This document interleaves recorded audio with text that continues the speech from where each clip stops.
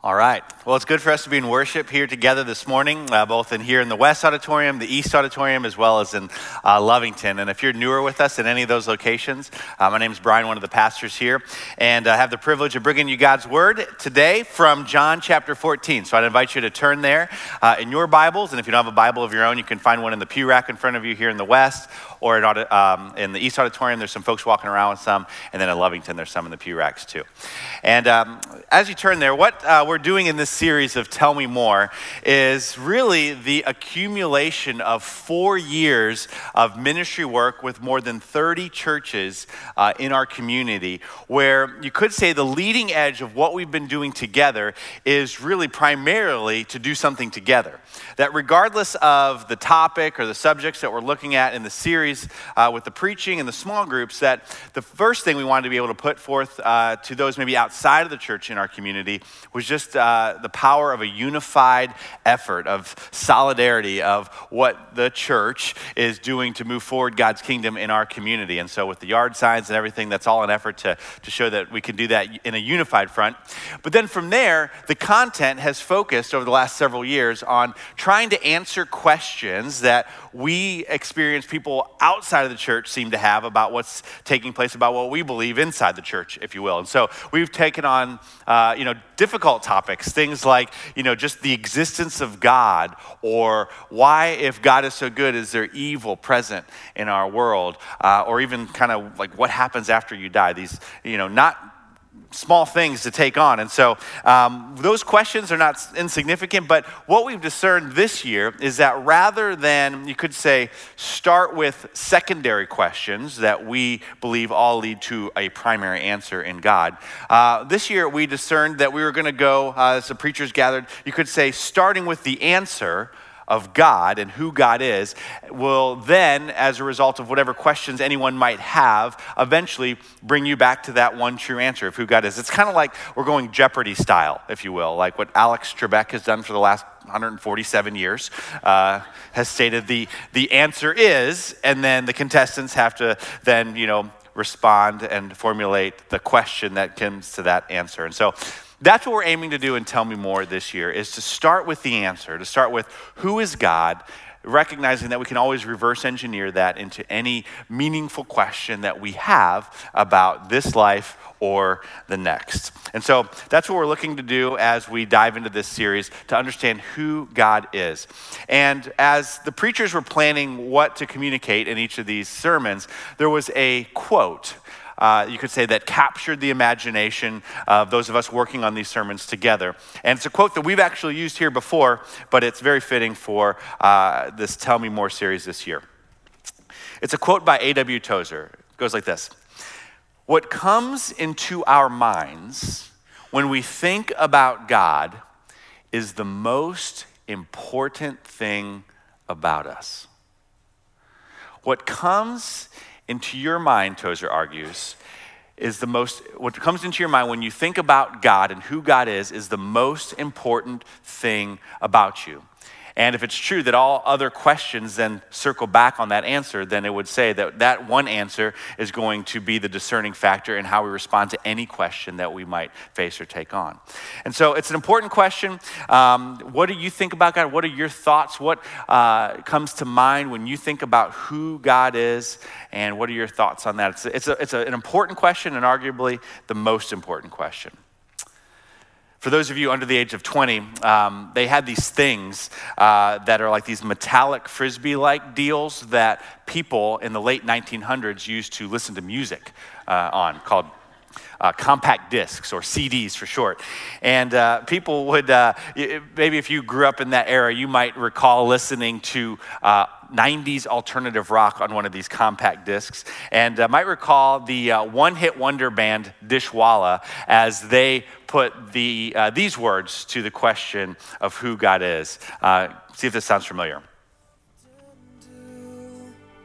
He said, Tell me all your thoughts on God.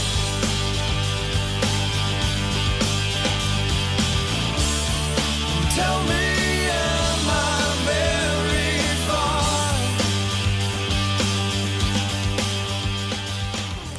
Okay, I saw, actually, probably this service takes the record as far as most heads nodding to this song. So there were some compact disc players in your day. That's good. So yeah, and if you're not familiar with it, I mean, the lyrics kind of speak for themselves. You know, tell me all your thoughts on God, and then tell me, am I very far? Meaning, am I very far off in my thoughts on who God is? Am I getting close? And so what that song, you could say, is asking, and what the Tell Me More series wants to do is, you could say, close the gap. Close the gap between our thoughts and our opinions on God, and close the gap with who God actually is in actuality. And we're very fortunate, you could say, that we have a God who, when it comes to that question, who are you, God? We have a God who has chosen to be a God who reveals who he is. And he has done so primarily through his word to us. And so we discover who God is primarily in God's word to us, the Bible. And what we discover in the Bible is that God is one God, that there is only one God, that there is only one God, the God of the Bible, who then manifests himself in God the Father, God the Son, and God the Holy Spirit, or what sometimes is referred to as the Trinity, or the triune God of the Bible. And so as we look at the triune God of the Bible, we're going to focus this week on God the Father, then next week, God the Son, and then the last week of the series, God the Holy Spirit. And what this, I guess, in all fairness, this is not going to be, it's not going to be a comprehensive, systematic theology seminary course on the nature and theology of the Trinity. We will take a few bites of that theological elephant, but we're not aiming to eat the entire elephant. That would be outside of the scope of what we're trying to do. And frankly, it's really outside of the scope of what Scripture calls us to. I don't think the goal is to fully understand, as we heard in the choir song in this room and in the song in the East Auditorium, the wondrous mystery of who our God is. It's not meant to be completely figured out. More so, as we know about God, that we might, as a result, as Pastor Wayne said last week, the goal is not just to know about God, but that what we know about God would then move us to know God. That the goal of knowing about God is simply to move us closer to knowing God more.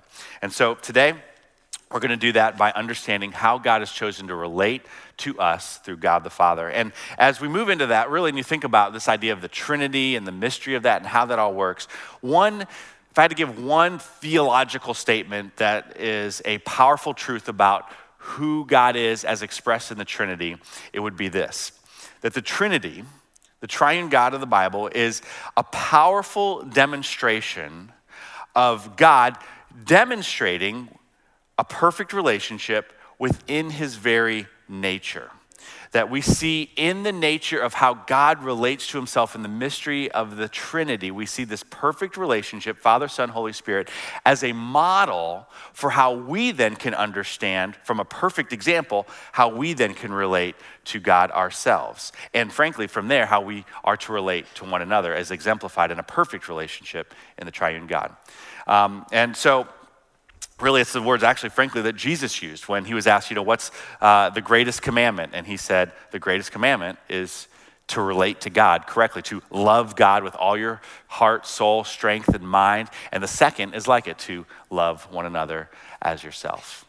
And so, as we press into who God is and to formulate an accurate thought, you could say, of who we're supposed to be thinking about when we think about God as displayed in the Scriptures, another quote from Tozer in that same regard, in a book that he wrote on the Trinity, he starts off in the introduction with this, which I think is an appropriate introduction for diving into this for us today.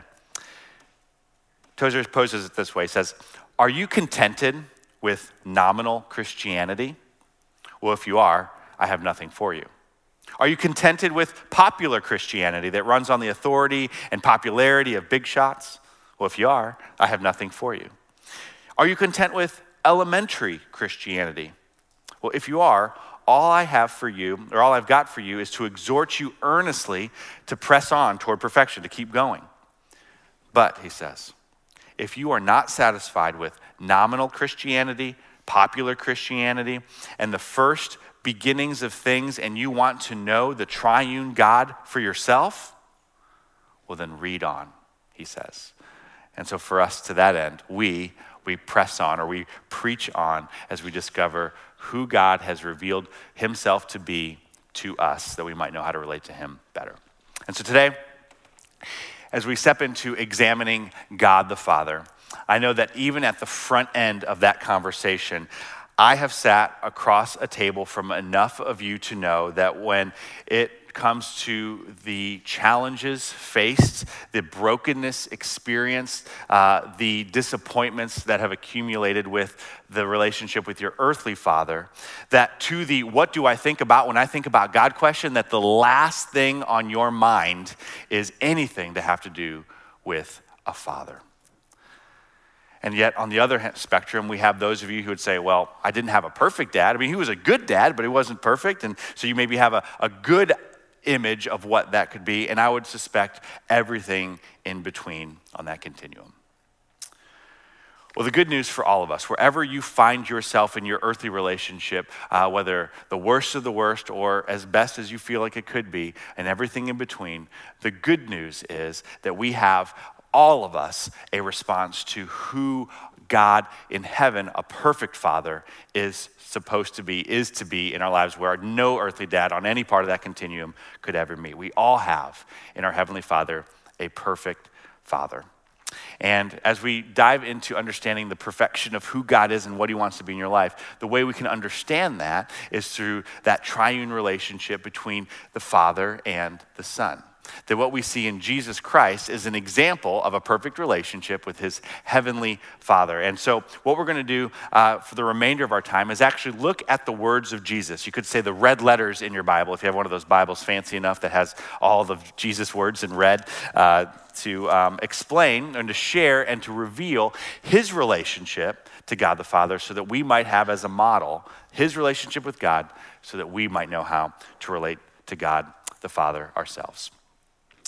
And so the first understanding that we see in Jesus as he relates to God and he encourages us, we'll find today in Matthew. There's the Sermon on the Mount, chapters 5-7. Jesus preaches essentially what it means for us to trust God the Father in this life. He shows and explains all the ways in which we can trust God the Father in this life. And he preaches in there essentially that the warning against trusting in relationships and the resources of this world versus trusting in the relationship with God the Father. He says, essentially, if you misplace your trust in the resources and the relationships in this world at the exception of God the Father, you will miss out. It says, he actually goes on to say, you can't have it both ways. You can't trust both the things of this world and God. He says you will either serve one and hate the other. You will love one and hate the other. You can't have it both ways. You cannot serve two masters, he will say. And so Jesus, making the case for you to place your trust, for me to place my trust in their heavenly Father, he says it this way. It'll be on the screens. He says, therefore I tell you, do not worry about your life, what you will eat or drink, or about your body or what you will wear. Is not life more than food and the body more than clothes? In other words, don't put your trust in these earthly concerns. Why? Well, he goes on. Look at the birds of the air. They do not sow or reap or stow away in barns, and yet your heavenly Father feeds them. And he goes on. Are you not much more valuable than they? Are you not much more valuable than they? And so as we see as the birds are taken care of, how much more does our Heavenly Father want to care for you and take care of me, take care of us? Jesus, later in the Sermon on the Mount, he illustrates the goodness of God the Father by contrasting it against the ability of even, frankly, not so great earthly dads to get some of the basics right. Jesus illustrates it this way. He says, which of you, if your son asks for a bread, gives him a stone? Or if he asks for a fish, will give him a snake? Basically, Jesus was saying, no decent dad, when his son is hungry, is going to, oh, you want some bread? Oh, here's a rock. Or, oh, you want some fish and chips? Here's a snake. It's like, no decent dad on the planet is going to do this, unless, of course, there's some like ancient version of Funniest Home Videos that they used to have. Maybe then they would do something like that. But other than that, no dad is going to, decent dad is going to set out to deceive or do harm to his child. And so Jesus says in light of that, if you then, though you are evil, basically saying, we're all sinful, we all fall short, there are no perfect moms or dads, even though you are evil and know how to give good gifts to your children, Jesus says, well then, how much more will your Father in heaven give good gifts to those who ask him? James 1:17 in the Bible says that every good and perfect gift comes from above, coming down from the Father. And so all of this, it doesn't mean that God the Father is going to answer every prayer in the exact way that you want it answered, but it does mean that the goodness of our Heavenly Father always has your best in mind, that the goodness of God bestowed upon you is always for your ultimate best. And that's true both here on earth as we trust God here on the planet while we're here, but it also goes beyond that to speak to that we can trust God with life after this life as well, that we can trust God for eternal life. And so we trust God in this life and the next, as we see that Jesus turns up the dial on our ability to trust him in John chapter 14, where you've turned to in your Bible there. So if you want to follow along now, John chapter 14, verse 1, Jesus puts it this way. He's saying this to his original disciples at a time, frankly, where things were not good. Jesus is about to go to the cross. They're kind of freaking out about what's going to happen next. And Jesus brings them this comfort. He says, do not let your hearts be troubled. You believe in God, will believe also in me. My Father's house has many rooms. In my Father's house are many dwelling places. If that were not so, would I have told you that I am going there to prepare a place for you? And if I go and prepare a place for you, I will come back and take you to be with me, that you also may be where I am. You know the way to the place where I am going. And so Jesus, in the midst of this chaotic time, frankly for him, getting ready to go to the cross, turns his attention and puts his disciples first, bringing comfort to them in what they're getting ready to face, and gives them this assurance that like, hey, no matter what goes down, no matter what happens in this life, that even should your very life be taken from you, rest assured there is my Heavenly Father on the other side of that awaiting you in eternal life. It's this no one can touch you mentality that you can put your trust in God the Father when your faith is in me, Jesus, he is saying, that both in this life and for the next. And so he says, you know the place as to where I am going, both to the Father now and forever. And in this conversation, Jesus hasn't yet died and risen from the dead and ascended into heaven. And so there's still some confusion as to what Jesus means. And so Thomas, one of the disciples in verse 5, he responds to Jesus. He says, he kind of raises his hand, Lord, we don't know where you are going, so how can we know the way? And Thomas, I don't know what your take is on Thomas. He's been nicknamed throughout the last 2,000 years since Jesus' time that he got this name Doubting Thomas. Because right after Jesus had risen from the dead, the disciples were like, hey, we've seen Jesus. And Thomas was like, I'm not buying it. I'm not believing it until I put my finger in the hole in his hand and until I put my hand in his side where the Spirit went in. He says, I will not believe. And so he's got this kind of label of Doubting Thomas. And right here, we got some more doubts coming his way. Jesus says, hey, you know the place where I'm going. And Thomas is like, not sure that I do. Not sure that I know where you're going. Not sure I understand where you're going. Therefore, how can I know the way to get to the place where I don't know where it is that you are going? And so I want to give Thomas the benefit of the doubt here. Doubting Thomas, that's not in the Bible. That's a word that he's been given, a phrase, a nickname. And I'm thinking, it's been a rough 2,000 years for Thomas. I think we could do better. I think we could throw a bone to Thomas. And I'm thinking, in light of this series, what if we changed it to, tell me more, Thomas? Tell me more. It kind of has a little bit better ring to it if you think about it. The whole alliteration thing with the T's, tell me more, Thomas. I don't know, I think it could fly. So, tell me more, Thomas. He says, could you tell me where it is you're going and the way in which to get to where it is, wherever that is that you are going? Essentially, he's saying the Dishwalla lyrics. He's saying, tell me all your thoughts on God and how to get to him, and tell me, am I very far? Am I very far off on that? Tell me more. Thomas is saying, tell me more how to trust God in this life, how to trust God in the next life. Jesus, would you tell me more how I can trust God today, right here, right now, moving forward? And thanks be to Thomas for asking that question, that we get an answer from Jesus, as Jesus answers to Thomas and us in verse 6. Jesus responds to that question, I am. He says, I am the answer. I am the way to the place where we are going. I am the way, I am the truth, I am the life, and no one comes to the Father except through me. If you really know me, Jesus says, well, then you will know my Father as well. From now on, you do know him and you have seen him. I love those three words.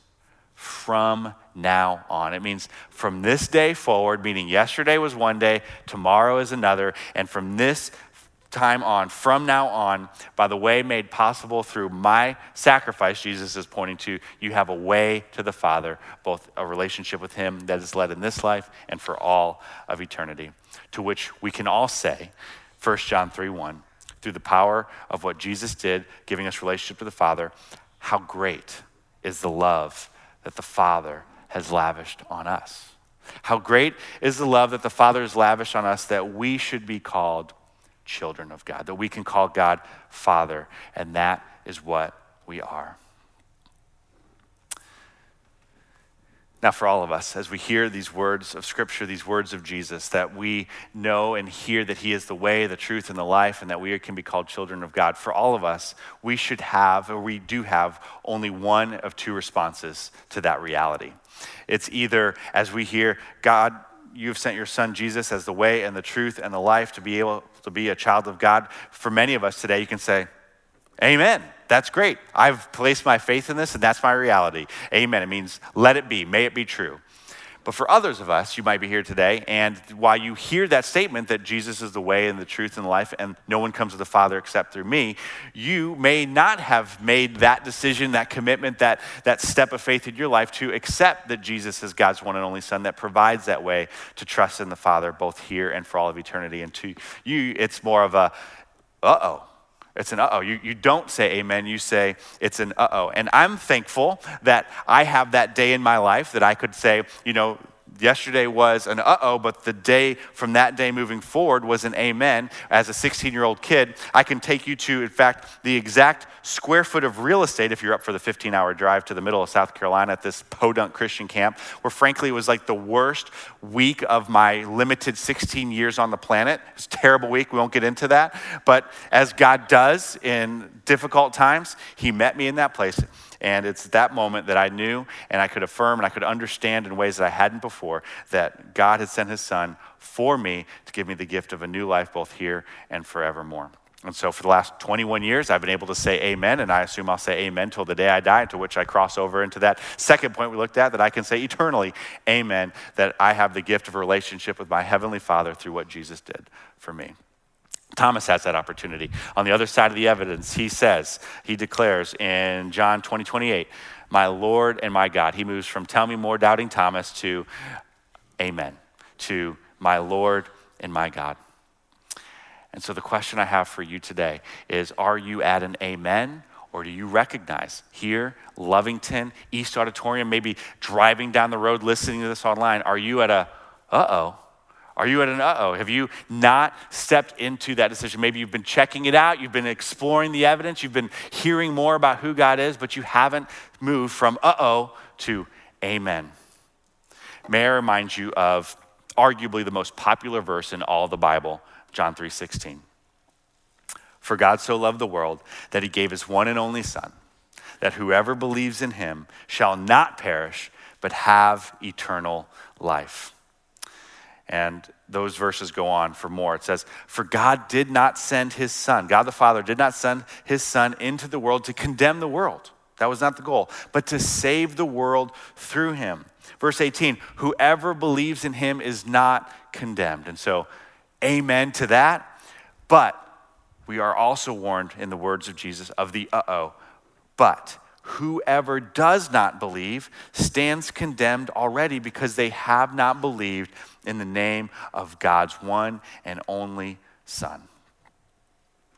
And so for you today, if you are at an uh-oh, or maybe you're just like whatever, that is still an uh-oh. That is still an uh-oh because you have not placed your faith in God's one and only Son. And so if you're sitting here in this little square foot of real estate in this room or in the East Auditorium or driving down your car or in Lovington or wherever you are, I would encourage you that this can be that day. That this could be the day where you would be able to look back to all the rest of the days of your life to, yeah, it was in that square foot of real estate that I was presented with the opportunity to move from uh-oh to amen, both in this life and for all of eternity.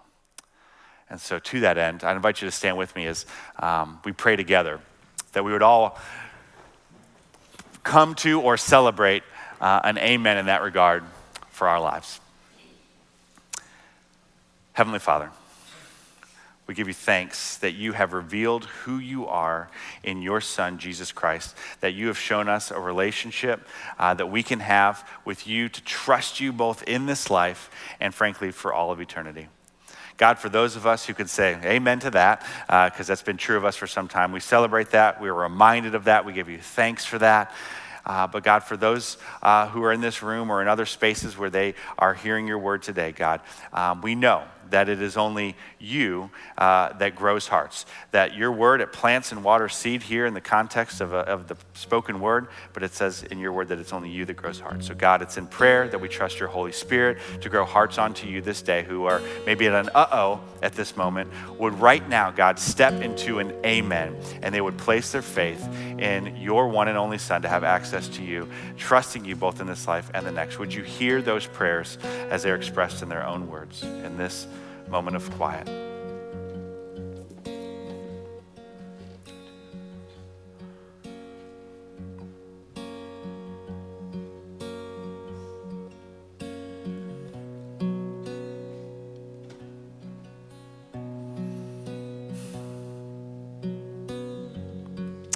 Father, we give you thanks for, as it says in your one parable, the 99 righteous who have been able to say amen.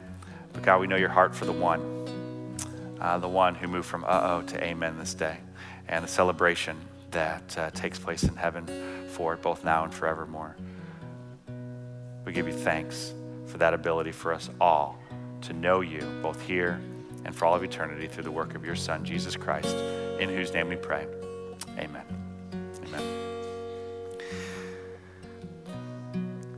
Here in a moment, there's going to be some folks here in the front of this room and in the front of the East Auditorium and the front of Lovington as well.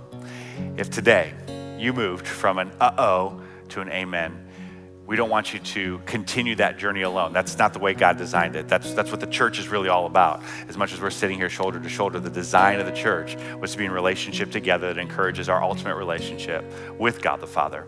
And so if you got that relationship started, in this square foot of real estate or the East Auditorium or Lovington or driving in your car, call us up at the church or either way, or come up here at the front of the room. Any of those rooms would be excited and honored to continue that conversation that you started with God in this moment, all the days of your life and frankly into all of eternity. And with that, if you have any other prayer needs in your life that we can go to God the Father with, both for you or maybe a loved one that you want to pray about, we'd be honored to pray with you about that as well, as we proclaim together in song and worship who it is we are in light of who God is. That we're going to sing that we are who he says we are because of who we've been made in the image of God and now are children of God through the Son of God. And so as we sing about that, we invite you to come and pray about any of those things here in all those spaces.